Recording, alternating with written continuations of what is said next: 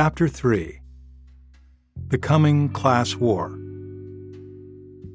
Aristocratic elites typically segregated themselves from the rest of the societies over which they ruled.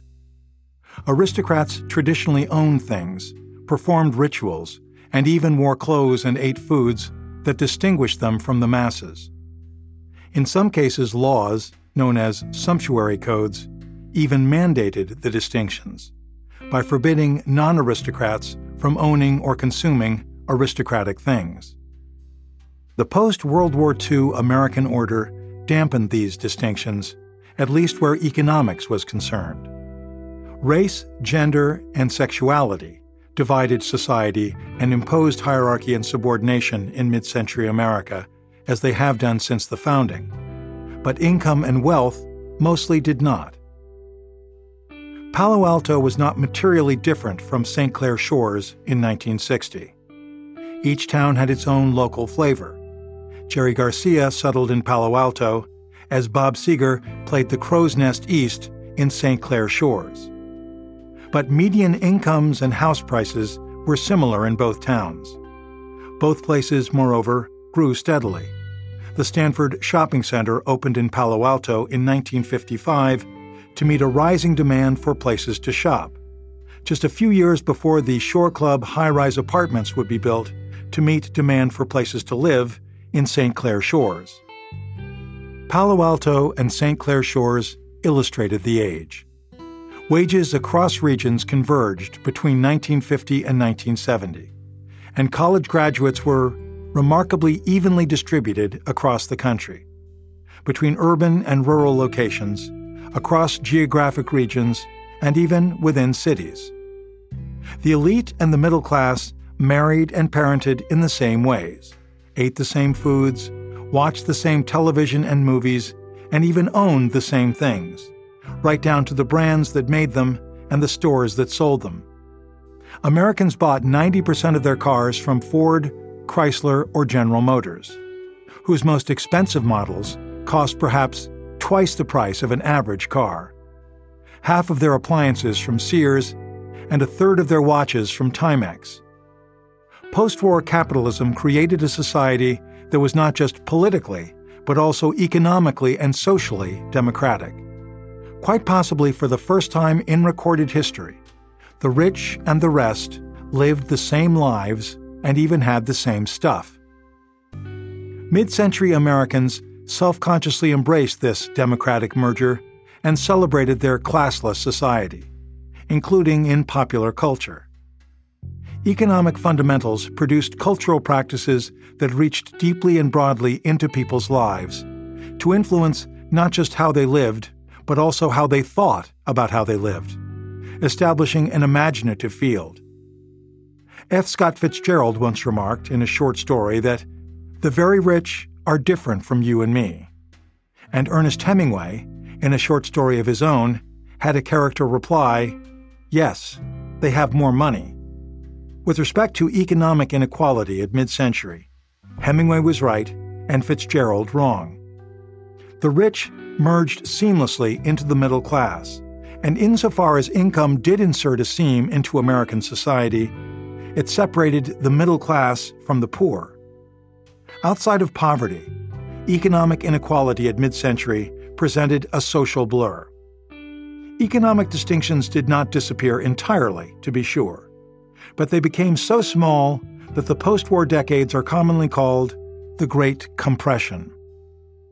Today, meritocracy reinstates aristocratic distinctions, as meritocratic inequality resolves the social blur that once blended the rich into the middle class through small differences of degree into a razor-sharp line that separates the rich from the rest by a difference in kind. The ratio of 1%er to median incomes is now double what it was at mid-century, even as incomes in the middle and bottom quintiles have converged. Moreover, meritocratic inequality's effects on the lives of both the rich and the rest are not limited to income, understood as an abstract dollar sum. The rich and the rest now marry separately. 25% of American marriages are today composed of 2 college graduates, compared to 3% in 1960. The rich and the rest parent differently and in profoundly divergent domestic circumstances.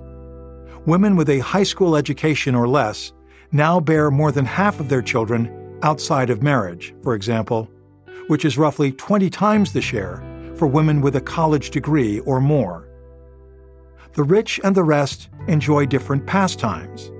The rich spend so much less time at passive leisure than the rest, and so much, 2 to 5 times, more time exercising, that whereas prosperous was once a euphemism for overweight, fitness is now a status symbol. The rich and the rest worship different gods, or at least congregate in different religions. High church Protestants, Jews, and Hindus are unusually rich and educated. Low church Protestants are unusually poor and uneducated, and only Catholics mirror all of society. The rich and the rest also inhabit different worlds online. An exhaustive analysis recently studied Google data on searches initiated in both the most and least prosperous counties in the country, ranked according to an index that includes income and education. The study revealed that the searches most correlated with prosperity include digital cameras, baby joggers, Skype, and foreign travel.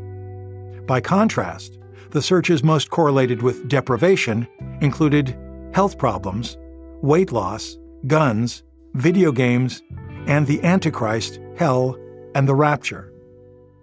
Even geography now separates the rich from the rest. Palo Alto has left St. Clair Shores behind. Median incomes in Palo Alto now almost triple those in St. Clair Shores, and median house prices are roughly 20 times as high. Palo Alto's residents are 3 times more likely to hold a BA and 5 times more likely to hold a graduate or professional degree than residents of St. Clair Shores.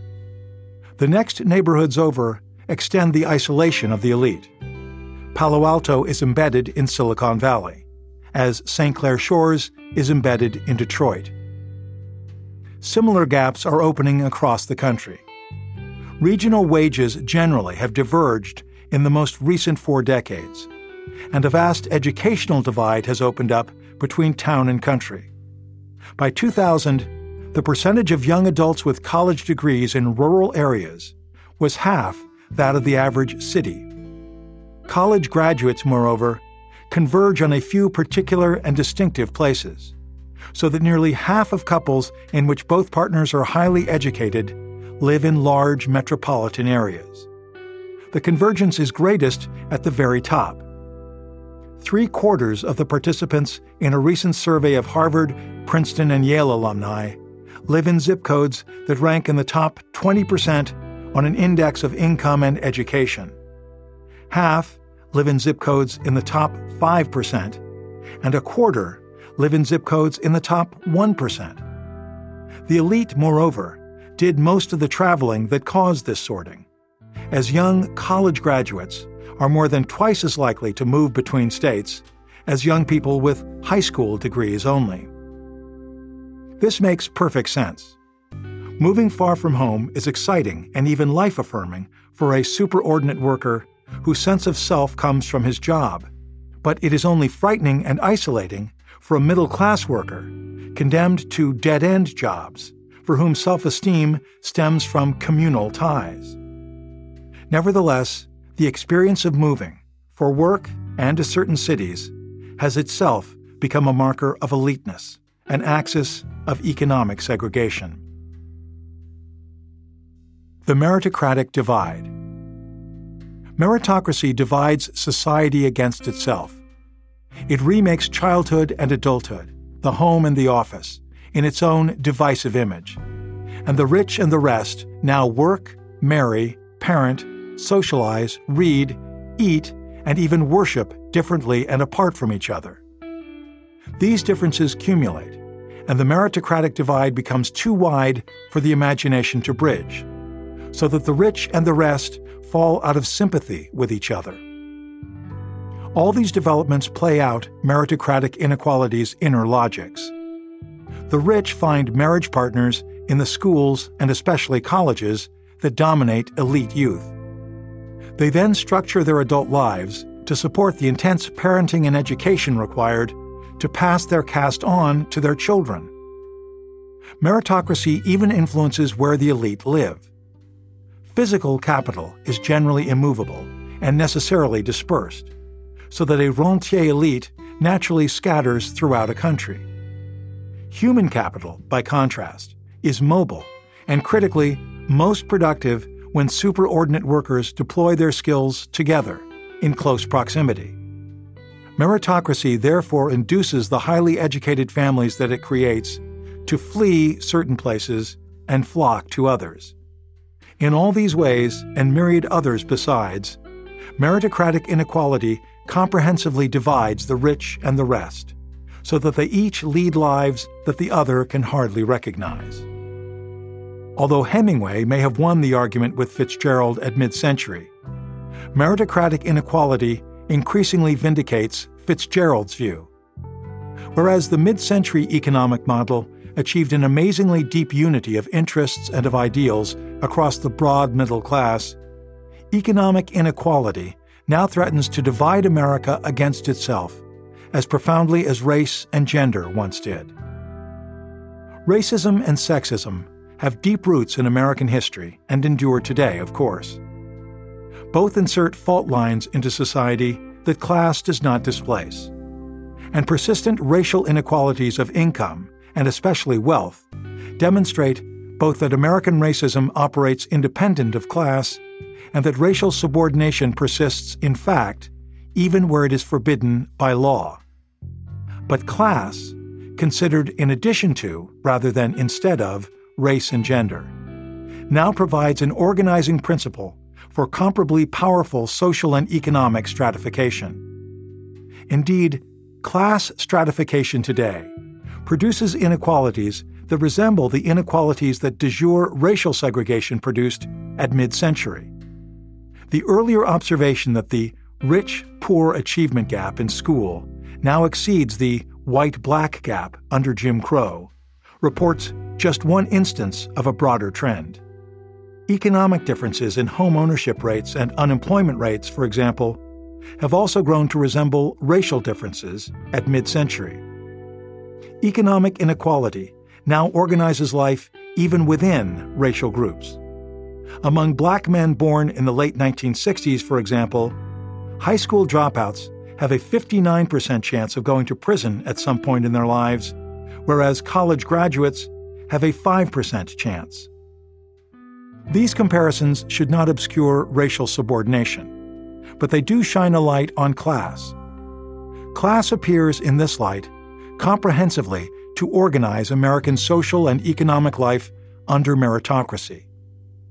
Borrowing from the Victorian politician and thinker Benjamin Disraeli, who described another, admittedly different caste system, one might even say that in the United States today, the rich and the rest comprise two nations, between whom there is no intercourse and no sympathy, who are as ignorant of each other's habits, thoughts, and feelings as if they were dwellers in different zones or inhabitants of different planets, who are formed by a different breeding, are fed by a different food, are ordered by different manners, and are not governed by the same laws.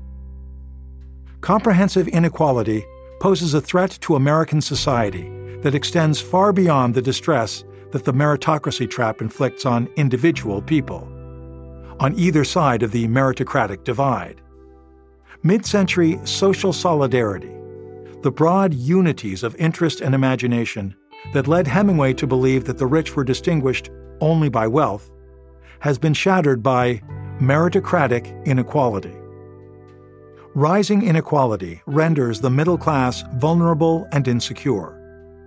Winner-take-all competition gives elites growing incentives to defend their position. And elite education reframes meritocracy itself as an obstacle to social mobility and middle-class opportunity. Furthermore, meritocratic inequality also undermines the mid-century unity of ideals. This is meritocracy's most profound threat to social solidarity, and the threat that is most deeply rooted in meritocracy's peculiar structure. Meritocracy connects income to education, and through education, to work, family, culture, and even place, giving economic differences new dimensions of quality as well as quantity. This comprehensive divide prevents the rich and the rest from even imagining an ideal of the common good that they might share across caste boundaries.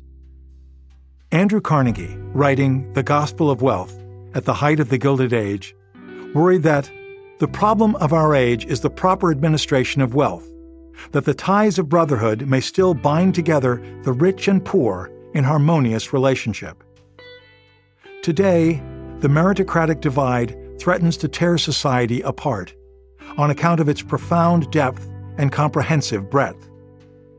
As the political theorist Robert Dahl observed at the close of the Great Compression, in a worry that has proved prescient, if all the cleavages in a society occur along the same lines, then the severity of conflicts is likely to increase. The man on the other side is not just an opponent, he soon becomes an enemy. Meritocracy undermines social solidarity in just this way. When meritocratic inequality creates comprehensively isolated social classes, it invites class warfare. A new ruling class.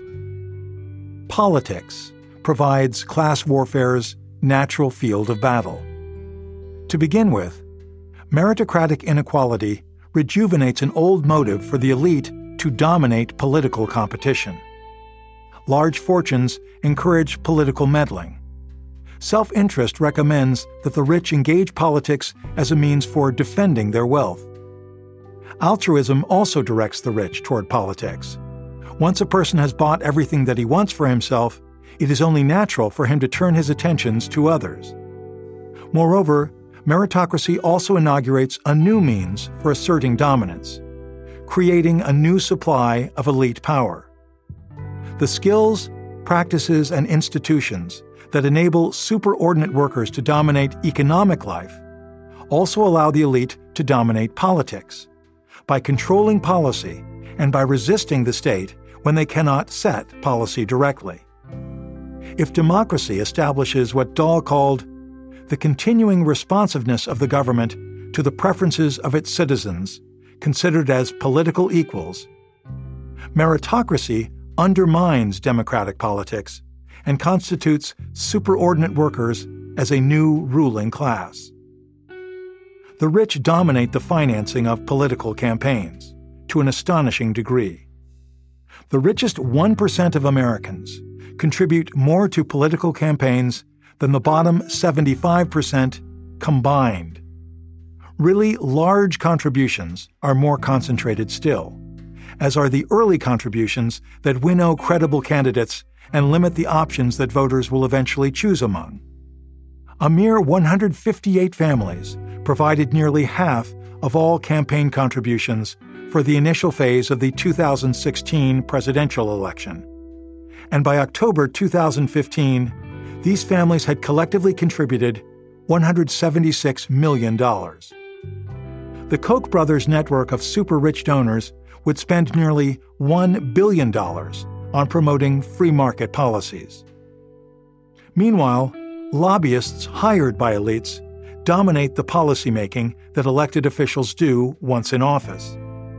There are roughly twice as many registered lobbyists in Washington today as there were in the early 1980s. And lobbyists who work for business, and therefore wealth, rather than for unions or the public interest, comprise 98% of the increase. Even when it is narrowly defined, lobbying dwarfs campaign finance in scale. In a typical year, expenditures on federally registered lobbyists exceed $3 billion, and large firms spend perhaps 10 times as much on lobbyists as on campaign contributions, and nearly 90% more than they spent as recently as the late 1990s. Moreover, elite influence over policymaking extends far beyond formally registered lobbying. Corporations, for example, target their philanthropy at causes associated with legislators who sit on the committees that regulate them, so that charity mimics lobbying, only leveraged with public funds in the form of the tax deduction for charitable giving. In the limit case, lobbying of public authorities merges into direct private funding and control over public functions. The Walton Foundation, connected to the Walmart fortune, has spent over $1.3 billion on K-12 education and committed to spend another $1 billion with a heavy focus on charter schools and the attendant disruption of teachers' unions. All this money is not spent in vain. Donors, both directly and through their lobbyists, dominate the time and attention of candidates and office holders. Elections begin in what is called the money primary, with summits at which hopefuls court favor from groups of super-rich donors, often in resort towns, for example, Rancho Mirage, California, Sea Island, Georgia, or Las Vegas. Winning, moreover, yields no relief from the need to raise money. A model daily schedule for congresspeople calls for more than 4 hours directly soliciting donors every day in office. This roughly triples the time spent discussing policy with non-donor constituents, a disparity so great that politicians are sometimes said to resemble telemarketers rather than government officials.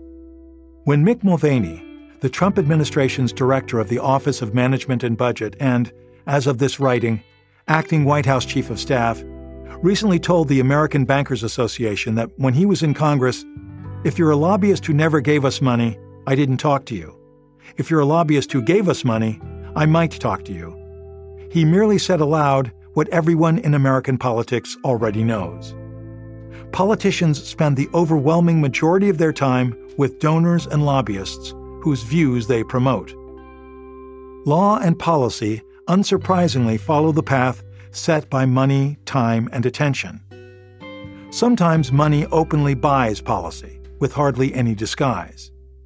The Walton Foundation spending has transformed public education in Washington, D.C., where the foundation has, in effect, subsidized an entire charter school system in the nation's capital, helping to fuel enrollment growth so that close to half of all public school students in the city now attend charters.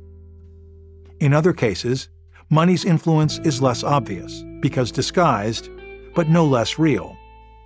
The financial sector, seeking to relax regulations limiting certain derivatives trading adopted through the Dodd-Frank Wall Street Reform and Consumer Protection Act in the wake of the financial crisis, bypassed the relatively public House and Senate Finance Committees and lobbied the low-profile Agriculture Committees, whose jurisdiction over the derivatives stems from efforts by 19th century farmers to stabilize commodity prices. Sometimes, lobbying produces results so narrowly tailored to special interests that policy becomes almost farcical. The casino lobby, eager to draw tourists, especially to Nevada, has exempted winnings at blackjack, baccarat, craps, roulette, and Big Six Wheel from the income tax withholding regime used to stop foreign visitors to the United States from committing tax fraud. These examples, moreover, are not exceptional. They are typical, even commonplace. Systematic studies reveal that law and policy respond sensitively to elite preferences, while remaining almost totally unresponsive to the preferences of everyone else. Indeed, the rich dominate even the upper middle class. When preferences at the 90th and 70th income percentiles diverge, policy continues to respond to the 90th percentile and is only minimally responsive to the 70th. Even when the middle class and the poor unite against the rich, policy adjusts to the preferences of the rich and ignores the shared preferences of the middle class and the poor. Economic inequality begets political inequality, and meritocracy undermines democracy. The income defense industry and the rule of law. Meritocracy undermines democratic politics not only at wholesale, when laws are made, but also at retail, when they are applied to particular people. Meritocracy has created a new class of super-skilled bankers, accountants, lawyers, and other professionals who seek favorable, personalized treatment from government concerning regulatory requirements, for example, or tax shelters, on behalf of individual clients. These professional services dwarf campaign contributions, lobbying, and political philanthropy, even combined. The Trusts and Estates Bar alone comprises over 15,000 lawyers. The total revenues of the 100 largest law firms in the United States reached $90 billion in 2017. The revenues of the Big Four accounting firms reached $134 billion, and the revenues of the 10 largest investment banks totaled over $250 billion. All these professions empower the rich to resist regulation, and thereby disempower the rest from subjecting wealth to law.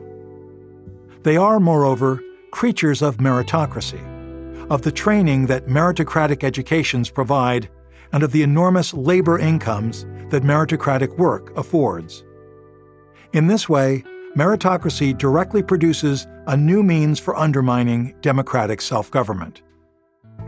Ideology disguises this lever of elite power. The common view supposes that every property owner enjoys the same rights and protections, that she owns things in the same way, no matter what or how much property she has.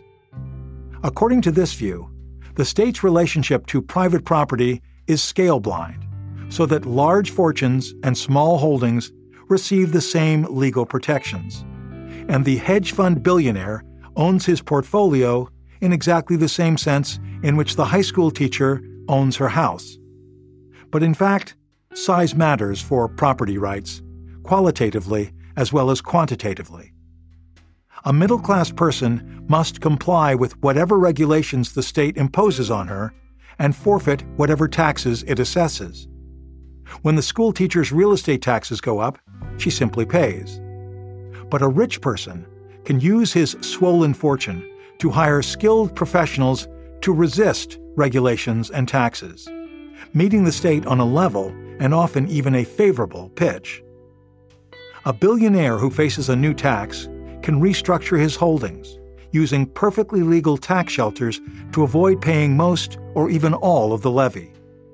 The middle class are law takers, which leaves their property immediately vulnerable to regulations and taxes. The rich, by contrast, enjoy discretion to accept or reject law, which insulates their property from government intrusion. Meritocracy enhances the elite's power to resist the state. Meritocratic inequality creates incentives for the most skilled workers to grow rich by devoting themselves to defending still richer people's fortunes against government encroachment.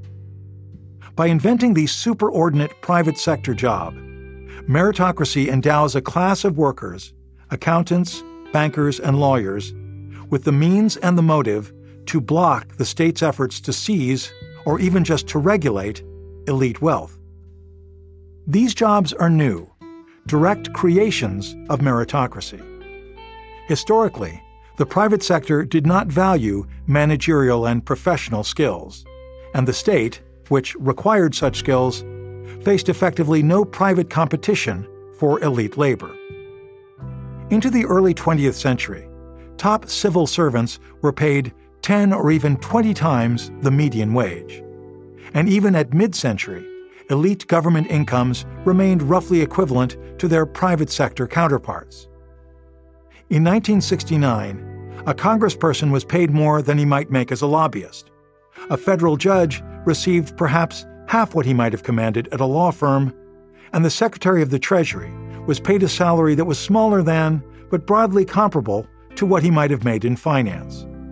The best educated and most skilled workers therefore naturally gravitated toward government or other public jobs, as when subsequent sons, deprived by primogeniture of inherited lands, joined the military or the clergy, simply because they had no better or even credible private alternatives. This kept regulators ahead of the people whom they regulated and helped the state effectively to govern even its richest subjects. Meritocratic inequality, by contrast, sharply increases elite private sector wages, even as democratic sensibilities keep public sector wages stagnant or falling. Together, these developments have completely reversed the earlier order, so that superordinate workers now earn many times more in the private sector than in government jobs. A congressperson, becoming a lobbyist, might multiply her income by a factor of 10, from $175,000 to perhaps $2 million. The Chief Justice of the Supreme Court earns roughly $270,000, while the very most profitable law firms pay their average partners over $5 million annually, or roughly 20 times as much. And the signing bonus paid to former law clerks at the Supreme Court, who are perhaps 2 or 3 years out of law school, is now $400,000. And the Secretary of the Treasury earns a little more than $200,000 annually, whereas the CEOs of J.P. Morgan Chase, Goldman Sachs, and Morgan Stanley might average incomes of $25 million, more than 100 times as much. The absolute salary numbers, and even just the ratios between elite, private, and public sector salaries, are astronomical. Moreover, and critically, the qualitative break between the prices of the lives lived by the rich and the rest occurs above the salaries of elite government workers, but below the wages of the elite private sector workers, lobbyists, lawyers, accountants, and bankers, who provide private influence over public policy. This is almost inevitable, as house prices in elite neighborhoods are determined by the salaries of the elite private sector workers who buy the houses. In one sense, elite government workers make a lot of money, several times the median income. But it does not take much human imagination to understand that the broad elite of public servants naturally desire the society of their private sector peers, that they desire to live in the same neighborhoods, to send their children to the same schools, and generally to mix on roughly equal terms with the people whom they knew at college and in graduate and professional school, and whom they regulate in their daily professional lives. Elite public officials need not be venal or otherwise corrupt to grasp hold of higher incomes or to join the society of the rich when opportunities in the private sector present themselves. The opportunities invariably do present themselves. Elite public officials possess precisely the educations and skills the meritocratic private sector most values. Meritocracy's hostility to prejudice expands these incentives to all elite workers. The presiding partner of the hyper-elite and conservative Cravath law firm, for example, is today a daughter of Pakistani immigrants, so that there no longer exists a subset of the super-skilled that is forced by chauvinism to resist rather than to serve wealth. Government departments have become, in the shadow of these incentives, barely disguised employment agencies, connecting public officials to future private employers. Even elected officials have gotten in on the act. In 1970, just 3% of retiring members of Congress became lobbyists. Today, 42% of representatives and 50% of senators become lobbyists on leaving public office. The move is so familiar that it has become expected. When Eric Cantor recently retired from his post as House Majority Leader, for example, the New York Times editorial board predicted that he would take a job in finance. And indeed, Cantor joined a boutique investment bank, a choice that the Wall Street Journal thought natural given that he has long been seen as a liaison of sorts between the GOP and Wall Street. Overall, talent now flows into the private sector in numbers so great, of demographic proportions, that they transform entire cities. Washington's elite job market is today dominated not by government hiring, but rather by a private sector effort to lure away public workers that has become pervasive, even inescapable. Placemat help-wanted ads at Washington coffee shops for private jobs that pay mid-level officials starting salaries of $250,000 or more are sold out years in advance. Indeed, Washington is now among the nation's leading cities in venture capital deals. And so much talent now flows into businesses and professions that seek to exert private influence over government policy that the D.C. metro area has recently added over 20,000 households to the richest 1%, far, far more than any other city, and has added college graduates more quickly than any other major metro area. A city where once defense contractors knew not to wear watches that outshone the admiral's is now awash in Tesla dealerships and restaurants with prix-fixe menus priced at $200 per person, before wine. Meritocracy directs this talent overwhelmingly to serve the private side of the interface between government regulation and the rich, to promote elite economic interests against the state. An entire industry now devotes itself to defending the elite's income and wealth, to resisting, as a recent Citigroup brochure directed at the bank's high-net-worth clients said, the ways of expropriating wealth favored by organized societies confronting plutonomy. This income defense industry overwhelms the state, sometimes literally. Donald Trump's former top economic advisor, Gary Cohn, observes that only morons pay the estate tax. Cohn's language may be crass, but it reports a simple fact. A systematic elite effort, including a media strategy, campaign contributions, lobbying, and tax planning, has effectively annihilated the estate tax. A combination of high exemptions and generous opportunities for tax planning means that in 2016, even before the 2017 tax reform further weakened the tax, fewer than 5,300 families across the entire country paid any estate tax at all. The estate tax is extreme but not exceptional. The broader complex of lawyers, accountants, and bankers advising the rich on tax havens is sufficiently large to allow what the industry calls high net worth individuals, people with more than $30 million of investable assets worldwide, to move roughly $18 trillion of assets offshore. Overall, during the same decades in which the top 1%'s share of national income roughly doubled, the tax rates that it faced fell by perhaps a third. When Warren Buffett decries that he pays taxes at a lower rate than his secretary, he is reporting not an outlier, but rather the limit case of a pervasive development.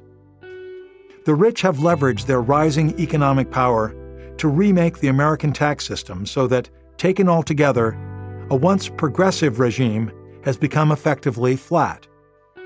Even when the rich are caught red-handed, they rarely get punished. The Obama Justice Department, for example, prosecuted effectively none of the financiers who caused the 2008 financial crisis, in part because prosecutors who would have handled the cases left for private sector jobs. The empowered elite. When it created superordinate workers, meritocracy gave the elite a tool specifically built to render itself effectively ungovernable. This development, remarkably, evokes the Middle Ages. The crown and local nobles each owed their positions to commanding the personal fighting power of small numbers of heavily armed knights. Social norms, moreover, praised martial valor equally, regardless of whether it was displayed in service to a local lord or to a distant king, and praised Christian virtue entirely apart from distinctions based on secular political boundaries. These arrangements enabled private wealth to compete directly against the state for the essential determinants of power and status, not only on material but also on moral terms. The direct competition left the crown weak and local lords strong. From medieval times through the mid-20th century, a series of interconnected developments directed the state and private elites onto separate tracks. The state monopolized physical force, while private elites dominated economic life, including by owning the capital, land, slaves, and industrial machines on which top incomes depended. And the state dominated public virtue, which took on a civic or even patriotic cast, while elites emphasized private virtues grounded in an ethic of extravagant leisure. The division of labor enabled the state to achieve dominance in the public sphere, relatively free from direct private competition. Finally, meritocracy once again places the state and private elites into direct competition for the same basic asset, now the human capital of superordinate workers, and for the same basic virtues, now skill, effort, and industry. And just as feudal kings struggled to resist the private influence of local nobles, who competed directly for the asset that underwrote their power and status, so the present-day American state struggles to resist the private influence of wealth that competes directly for superordinate labor.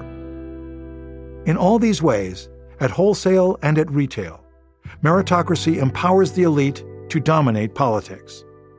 Rather than responding to citizens considered as political equals, government dictates to the middle class and defers to the meritocratic elite. Meritocracy undermines democracy, elevating the working rich into a ruling class.